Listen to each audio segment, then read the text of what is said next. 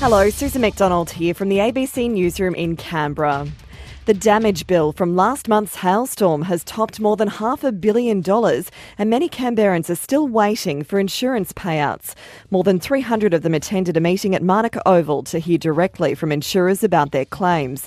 There were mixed reviews from policyholders. One attendee, Ben Wilkinson, says he left without having heard much he didn't already know. There's obviously a lot of cars involved. They told us that they're looking at currently about $700 to $800 million, but that's more than likely going to go well over $1 billion. So there's a lot of assessments to be done. But it's just the lack of information as to where everything's happening. Over 37,000 claims have been made from the ACT. A high school planned for Denman Prospect in the Molonglo Valley is set to open its doors in 2023. The ACT government will today mark the start of construction for a primary school in the suburb, which is expected to cater for 644 students when it opens next year.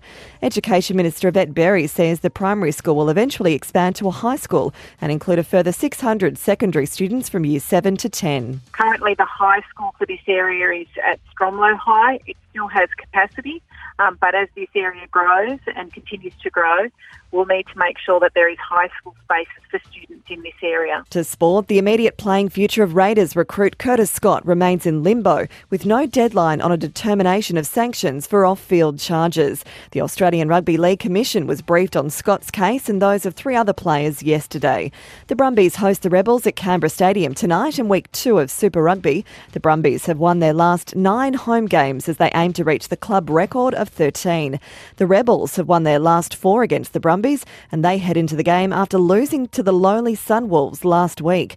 The Brumbies captain Alan Alatoa says they remain wary. They've always been a team that can grind out games, and probably those opportunities that I look back on in the last couple of years, we've probably just missed out on those small opportunities. So we definitely know that they obviously have a point to prove from last week. And Canberra golfer Matt Miller is even par and 9 off the lead at the Victorian Open. That's the latest from the ABC Newsroom in Canberra.